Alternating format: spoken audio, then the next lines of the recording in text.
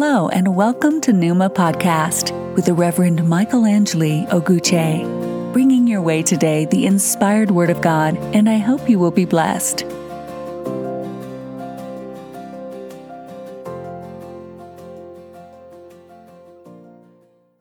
Thanks for joining this podcast. The main text for today is taken from the book of Deuteronomy chapter 26, verse 1 to 11.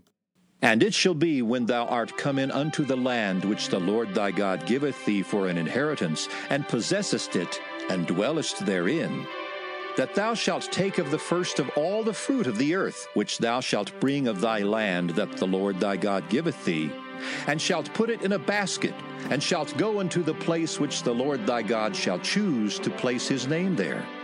And thou shalt go unto the priest that shall be in those days, and say unto him, I profess this day unto the Lord thy God, that I am come unto the country which the Lord sware unto our fathers for to give us. And the priest shall take the basket out of thine hand, and set it down before the altar of the Lord thy God. And thou shalt speak and say before the Lord thy God, A Syrian ready to perish was my father, and he went down into Egypt, and sojourned there with a few, and became there a nation, great, mighty, and populous. And the Egyptians evil entreated us, and afflicted us, and laid upon us hard bondage. And when we cried unto the Lord God of our fathers, the Lord heard our voice, and looked on our affliction, and our labor, and our oppression. And the Lord brought us forth out of Egypt with a mighty hand, and with an outstretched arm, and with great terribleness, and with signs, and with wonders. And he hath brought us unto this place, and hath given us this land, even a land that floweth with milk and honey. And now, behold, I have brought the first fruits of the land, which thou, O Lord, hast given me. And thou shalt set it before the Lord thy God, and worship before the Lord thy God. And thou shalt rejoice in every good thing which the Lord thy God hath given unto thee, and unto thine house, thou and the Levite, and the stranger that is among you. Let us pray. Father, we thank you today for the reading of your word, and we pray that the hearers will be blessed. In the name of Jesus Christ. Amen. The title of today's podcast is The Uncommon Generosity of God. The Uncommon Generosity of God. And our podcast today is based on the book of Deuteronomy chapter 26 verse 1 to 11 and the book of Luke chapter 4 verse 1 to 13.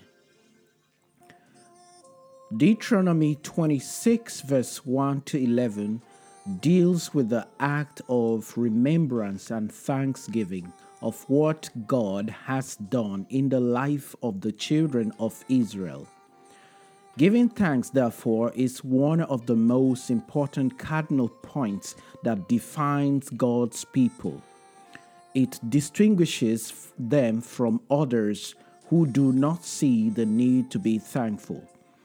The message of this chapter shapes our affection for God and draws us closer to God as we remember the work of God even in our lives today. Our chosen passage shows that on getting to the promised land, the people of God were compelled by God's act of loving kindness, and they dedicated their lives to God in a sacred ceremony of thanksgiving, because God has kept his covenant with his people, and in return, his people will now have to keep the commandments.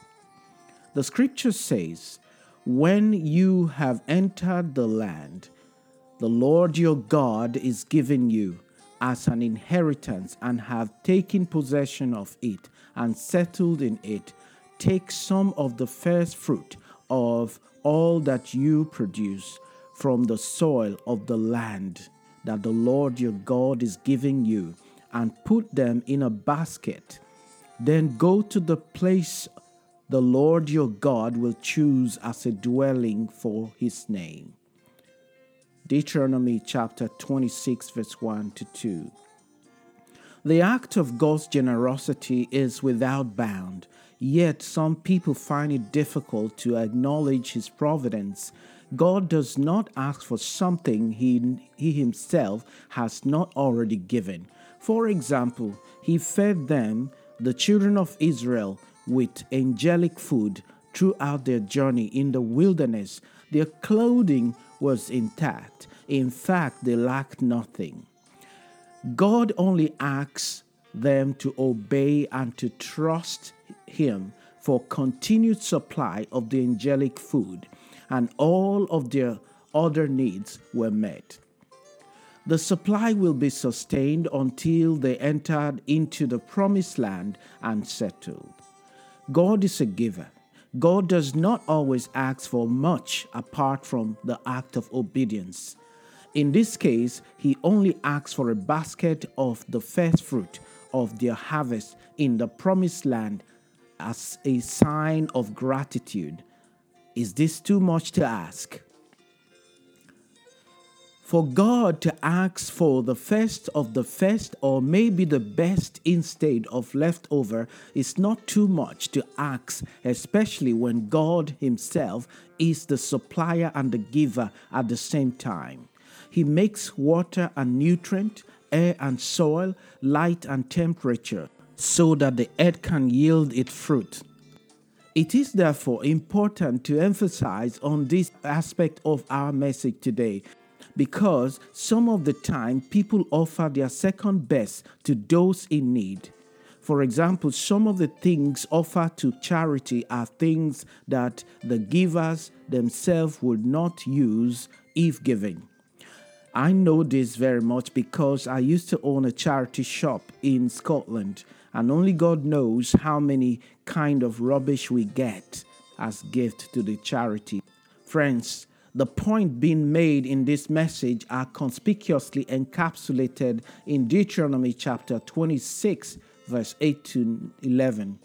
So the Lord brought us out of Egypt with a mighty hand and on an outstretched arm, with great terror and with signs and wonders. He brought us to this place and gave us this land, a land flowing with milk and honey. And now I bring the first fruit of the soil that you, the Lord, have given me. Place the basket before the Lord your God and bow down before Him. Then you and the Levites and the foreigners residing among you shall rejoice in all the good things the Lord your God has given to you and your household. From here, we can see clearly that this harvest was not theirs, but God's, who enables the return. So in their gratefulness and adoration to God, they offered the very best, not the leftover or the second best, because all that we have are gifts from God to us. This podcast calls us to balance our achievement with appreciation of the generosity of God in our lives, just like the Israelites were called to do. In giving, sometimes some people take a few steps further by offering to God what they feel they can spare. That is not good enough, because what we are able to spare show concern but not necessary priority. Putting God first in what we offer teaches us the importance of the place that God holds in our lives, be it our time, talent, and resources. At other times, some people underestimate or overestimate the importance of their contribution to the life of the faith community by feeling that what they contribute means nothing or is too much. As I stated earlier, there is nothing we have that has not been given to us. Luke chapter 4 verse 1 to 13 brings us nicely to the account of the temptation of Jesus Christ in the wilderness. We have established correctly that the source of all that we have is God. It is clear from this passage that greed is the root cause for wrangling which also lead to the irresistible temptation, wanting to have more, and subsequently become unthankful for the generosity of God. Satan, the old serpent, laid out his argument in three ways. So when the woman saw the tree was good for food, and it was pleasant to the eyes, and a tree desirable to make one wise, she took of its fruit and ate. She also gave to her husband with her, and he ate. This is in Genesis chapter 3, verse 6. Likewise, in the book of Luke, chapter 4, verse 1 to 13, we find that Satan followed yet again the same pattern with Jesus Christ. He told Jesus, "Tell this stone to become bread. If you worship me, it will all be yours, all the splendor." He also said, "Throw yourself down from here." Because we live in a falling and broken world, we're bound to meet temptation every day of our lives. It is not unusual. It is a perfect storm. For example, 1 Peter chapter 4, verse 12 says this, "Beloved, think it not strange concerning the fiery trial which is to try you, as though some strange thing happened unto you." Jesus turned down Satan's invitation to sin because he knows that the source of all things is God and not Satan. Satan, in fact, has nothing to give. The first temptation questioned the authority of Jesus Christ as a miracle worker, but Jesus never needed to prove anything to Satan.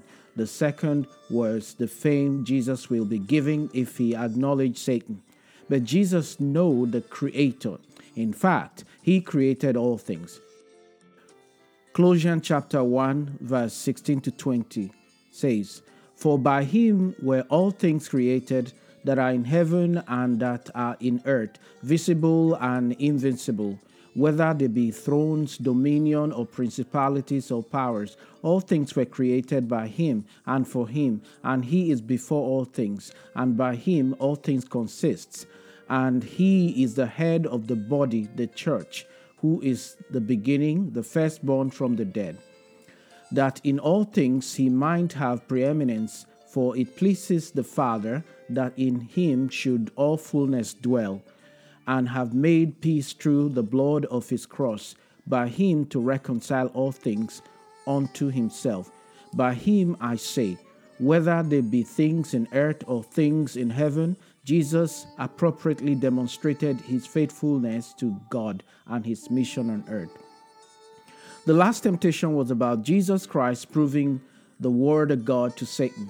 But Jesus will have none of that because he knows who he was. The other important points to note in the story is that Jesus was led into the desert by the Holy Spirit. He never went everywhere his feet took him. Romans chapter 8 verse 14 says this, "For as many as are led by the Spirit of God, they are the sons of God." So, in order to keep away from sin, we must allow ourselves to be led of the Spirit of God. In that way, we are protected. We are shielded from the wiles of the wicked one, the devil. Friends, as I close, I'd like to bring this to your attention, that Lent is a time of reflection on what matters to our faith in Jesus Christ, and it is also a reminder that our present suffering will lead to the glory of the resurrection of Jesus Christ, which is the whole point of Christianity. Let us remember that we may be tempted to do things our ways, to doubt our identity as children of God, to put God to test, to follow after another God who would not make demands on us. But we must remember that every temptation is an opportunity to choose between what is right and what is wrong.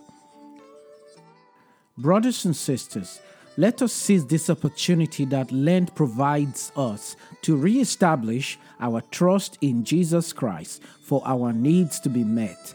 Let us reconnect ourselves afresh to God, just as the children of Israel did with their first fruits, and do what Jesus did in the desert by resisting the devil when temptation came calling.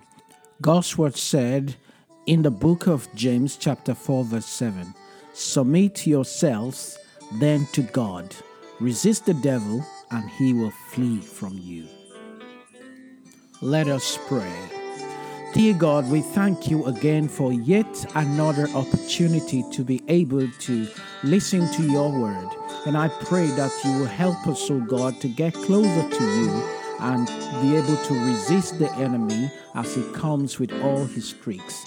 We thank you once again for answering this prayer. In the name of Jesus Christ. Amen.